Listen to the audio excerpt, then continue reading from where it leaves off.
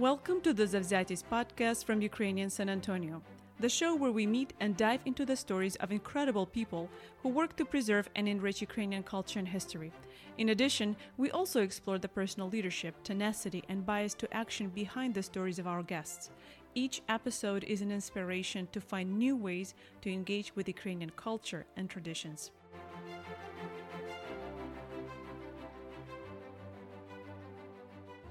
Well, good morning, and thank you so much for being with us today. I'm very proud to present Lydia Bodnar-Balahutrak. She is an American-Ukrainian artist based in Houston, Texas, and whose work will be featured in a virtual exhibit in the month of November throughout the different organizations on social media and online platforms in the U.S. Lydia, thank you so much for being here with us today. Thank you very much for inviting me. Your work normally would be displayed in person, but this is a unique opportunity to present your work through virtual experience to a lot more different people. This exhibit is dedicated to 87th anniversary of Holodomor. So it's a very interesting, very impactful artwork that I think a lot of our listeners will enjoy. So Lydia, can you just start a little bit and tell us about yourself, your Ukrainian heritage, and how you came about as an American artist focused on Ukrainian history and culture? Well, thank you. Well, like many Americans in the United States, I belong to more than one culture. So one is my ancestral heritage because my parents came from Ukraine. They were forced to leave after World War II. And then, of course, I was born in Cleveland, Ohio, and I'm an American. Now I live in Houston, Texas. So growing up in Cleveland, I was surrounded by an immigrant community from Europe primarily.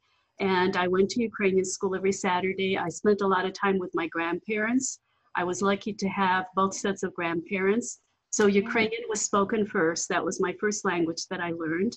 And I actually did not know any English when I went to kindergarten. And I'm very grateful, although it was always a little bit difficult to speak Ukrainian to my family and then translate and speak Ukrainian and then translate. But in fact, that had served me in good stead because now I can go back and forth and I have an appreciation for other languages. The challenge speaking in a particular language and expressing oneself. So that's a big part of my work now because it really is a carrier of the culture and the history of a people. I have always wanted to be an artist. I grew up in a very creative-driven household where artistic activity was at the forefront, not necessarily professional artists, but engagement in crafts and poetry and literature and music. So that was kind of a natural thing. And my early work was very figurative, essentially drawing the human figure. And realism wasn't as interesting to me as the spiritual part of being human. And I think that was because I spent so much time in Ukrainian churches with my grandfather, who happened to be a Uniat priest. They were allowed to marry, so there's nothing untoward. And so those kinds of a certain reverential attitude toward the world in general has probably come from that. And then my first trip to Ukraine in 1991, along with my husband, who was also Ukrainian, was a pivotal change to actually see the country and to actually see the extent to which the Soviet regime had destroyed so much of the country, but not necessarily the will of the people. There was a kind of reawakening happening because shortly afterwards, the Soviet Union fell apart. And when was the first time you went to Ukraine, Lydia? It was in the spring of 1991. So it was still the Soviet Union when you visited Ukraine? Yes, it was. And no one, we had no idea that it was going to be dissolved within a year. And you have grown up in the Soviet Union. Yes. I did grow up in the Soviet Union, and I clearly remember Ukraine's independence. Holodomor, for me personally growing up, I've never read about it. I've never known about it until Perestroika, when things started opening up.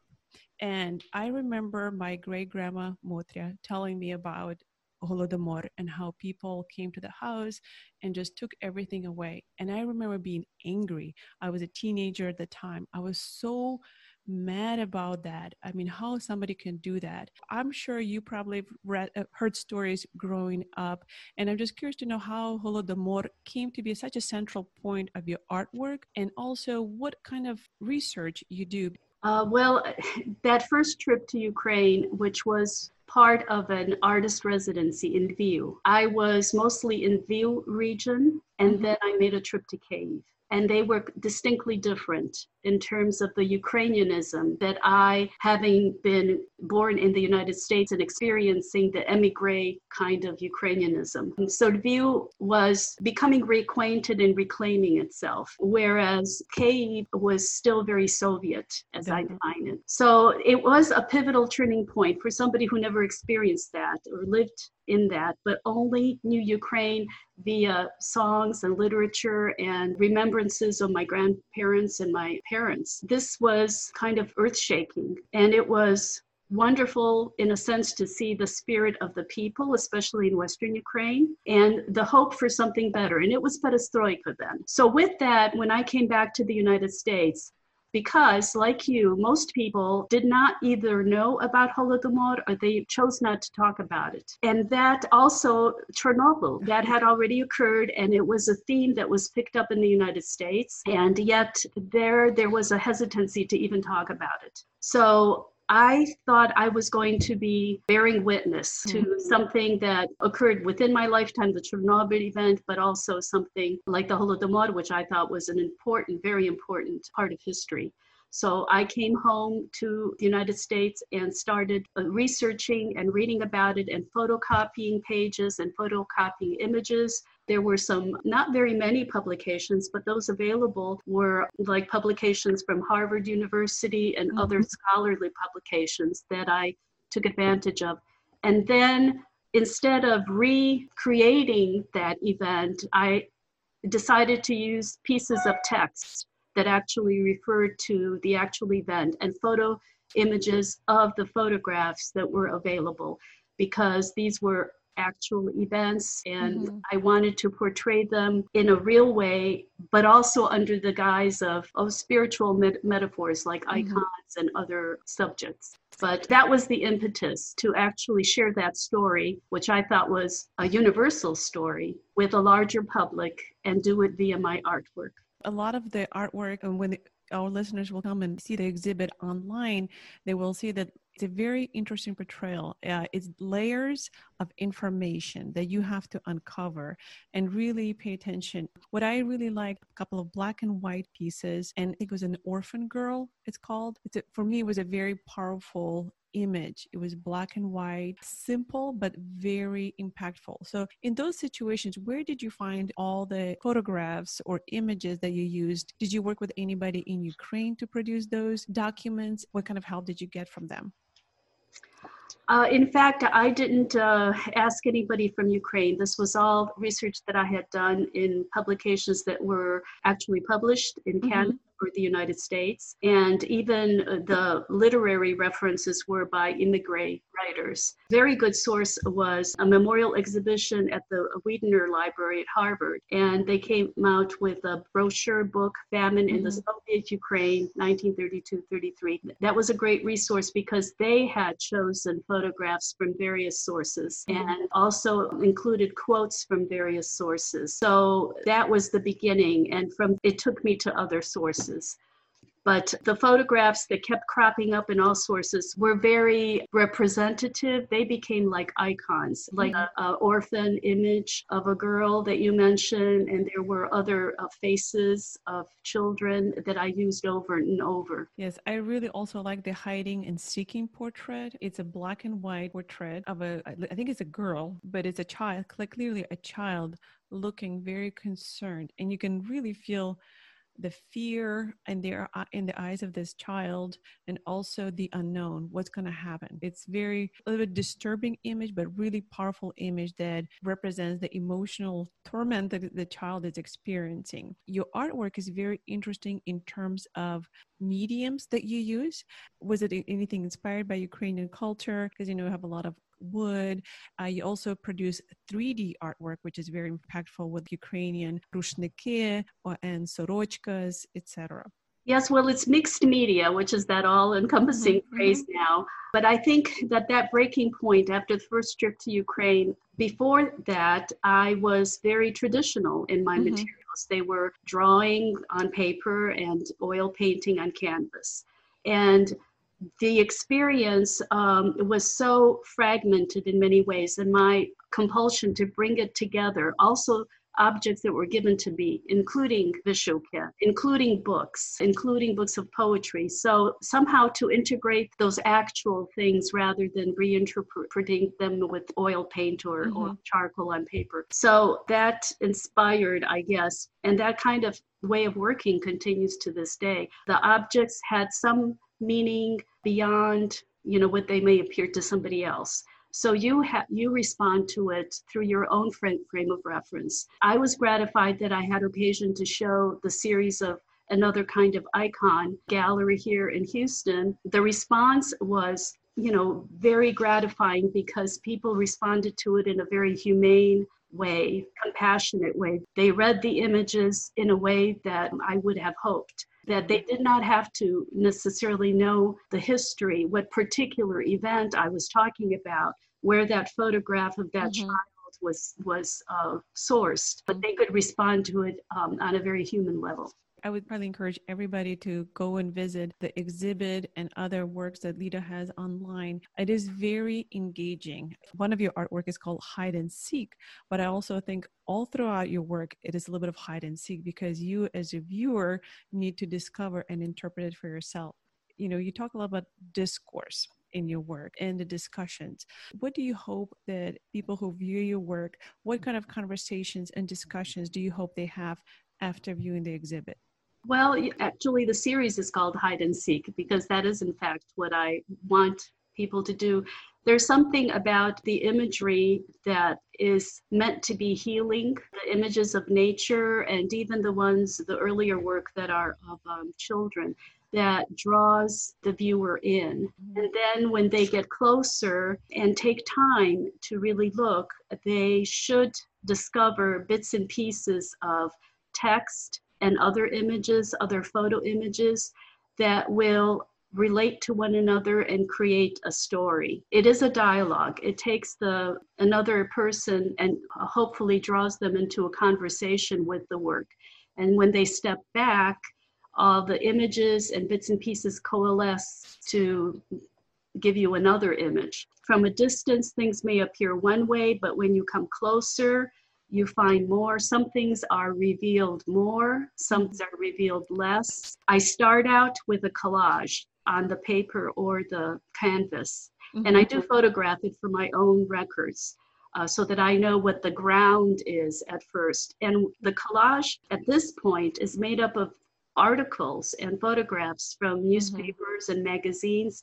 And when I arrange them, I see associations and I bring to the work for myself some meaning. What comes before something else? How do these connect? How do the headlines really emphasize the story? So I am in a way directing the work forward, and the image that is laid on top, added and subtracted, and a lot of it is evolved over time. It has a life of its own, and I'm never sure quite what it's going to be at the end. I Mm-hmm. know perhaps that these will be thorns or thorn trees, but Yeah. how much they're going to impact on what is underneath uh, depends on the outcome and on the material that I use, whether it's paint or charcoal. And then determining when is enough and what to leave revealed and what not to, what to cover up. It's almost like an archaeological kind of decision. So I have several works going on at the same time, small and large, because everything is laid in layers, is built up over a layer of time and layer of materials. And I appreciate having a chance to give a talk or present the work, but also just to get feedback from people who have occasion to see the work, because when it's out in public, discourse is a very important part of it. And I think there's a lot to uncover and understand, especially another kind of icon. It's a very powerful series of images because icons are such a big part of Ukrainian culture. I grew up seeing icons, and when I look at it see these images is not what I'm used to. It makes me question and understand, why are you combining this icon of Mary and Jesus, but it's not Jesus, it's a child that really, you can feel the pain when you look at them. Yes, and the title of that series, which really probably totaled over 30 pieces. They were all the same size, and they were meant to show the relentless suffering during the Holodomor. And the photographs of children or mother and child or sister and brother, whatever they were, I laid them over well-known Christian images. Mm-hmm. So I used the icon conceit. I had no intention of pretending that they are actual icons, but the formal conceit of having a border, the image in relief inside of it, and the suffering, the victim here is an actual human victim.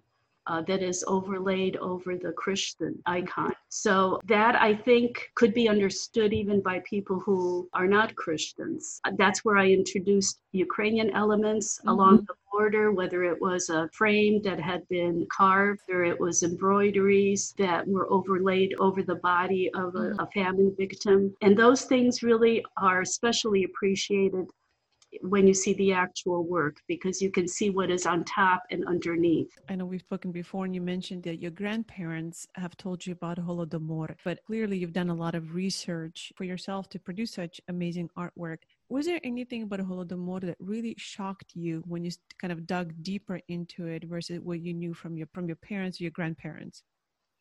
Oh, I think the extent of the deaths and the desperation and dehumanization of that horrible policy and how people suffered and struck me, because what I had heard in the Ukrainian community were stories by those who had witnessed some of it, but oftentimes they ended up in German labor camps, and they did not know what happened afterwards. So the accounts are horrendous that Robert Conquest gathered in his book, and also a recent book is Anne Applebaum, The Red Famine.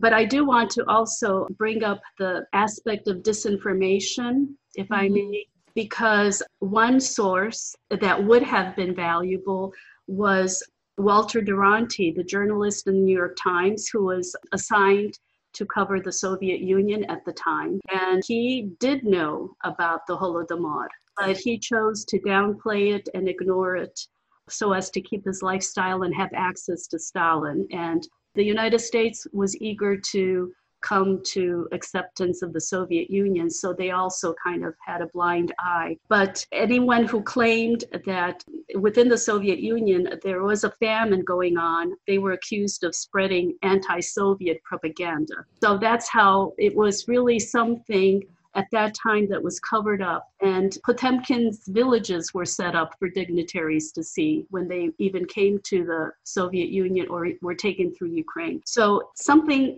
of that horrible a nature that it could be covered up.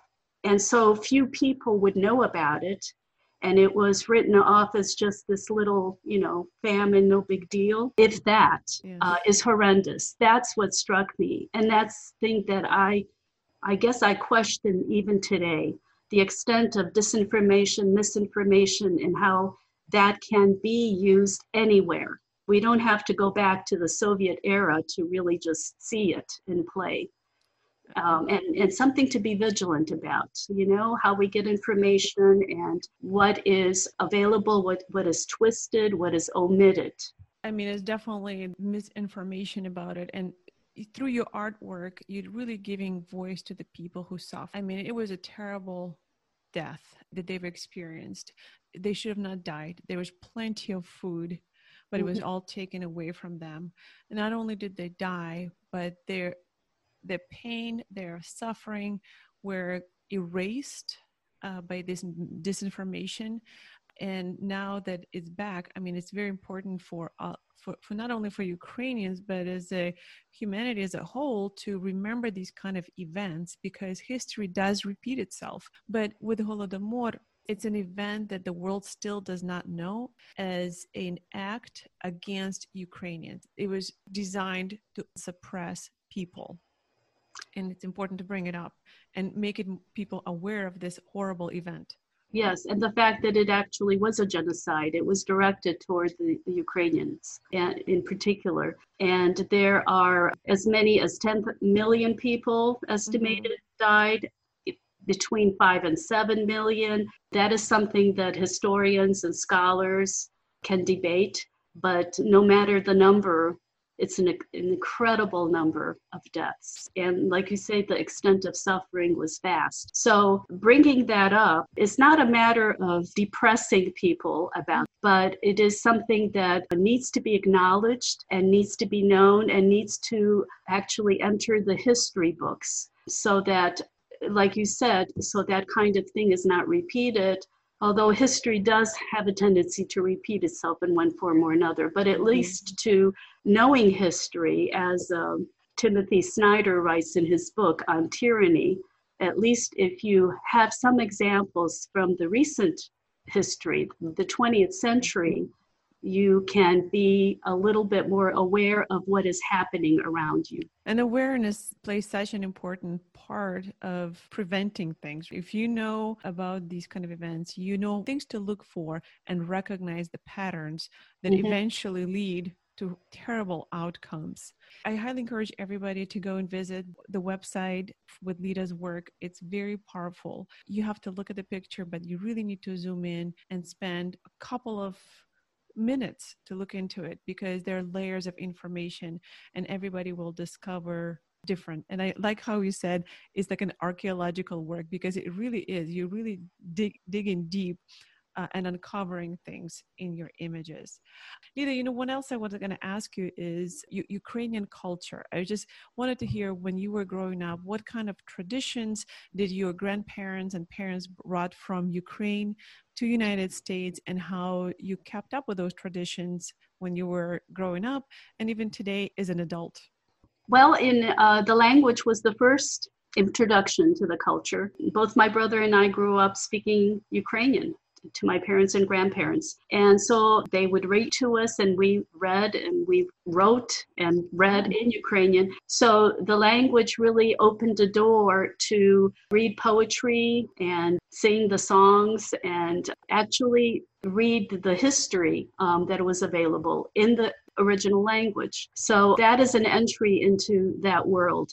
Aside from that, the communities banded together to keep the holidays and the holiday traditions alive. So within the Ukrainian Christian community, Christmas holidays and Christmas Eve dinners were something that, I grew up with. And actually, even after I married and we moved to Houston, Texas, we would host Świat Bachur, the day before Christmas, the Christmas Eve dinner, and had as many as 20-some people at any given time. This was especially people who had moved to Houston, Texas because of jobs. They were young couples or young single people who did not have the means to go to their family and celebrate with them. And in some cases, they weren't even Ukrainian. They were just interested.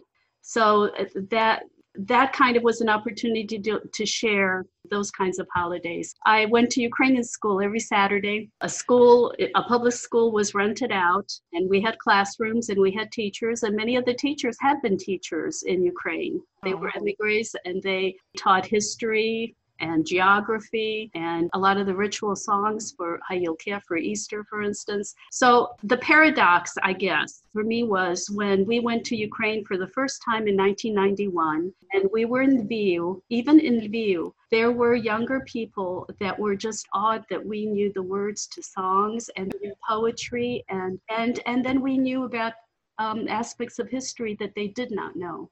Yes, for many Ukrainians back then in the 90s, there was a lot of history that none of us knew. I remember being a teenager, and all of the newspapers writing these articles, and it was history that happened to our people in the Soviet Union that none of us knew. We grew up with the wonderful stories, how wonderful communism was and how many wonderful things it brought, but it never discussed the price people had paid for these called wonderful stories of communism. What else? I mean, when you were talking about you growing up in Ohio, it's really struck me the power of the community, the power of people, that collective effort, the love and passion, and people working really hard to preserve it. I teach my kids Ukrainian, but it's even today, it's hard for me to find books in Ukrainian in the United States.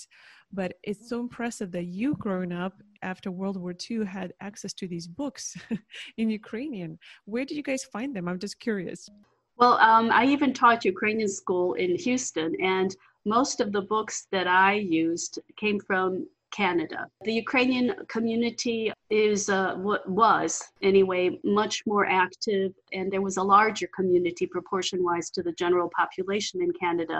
So they had resources, and they would publish books, workbooks specifically suited for teaching in elementary school.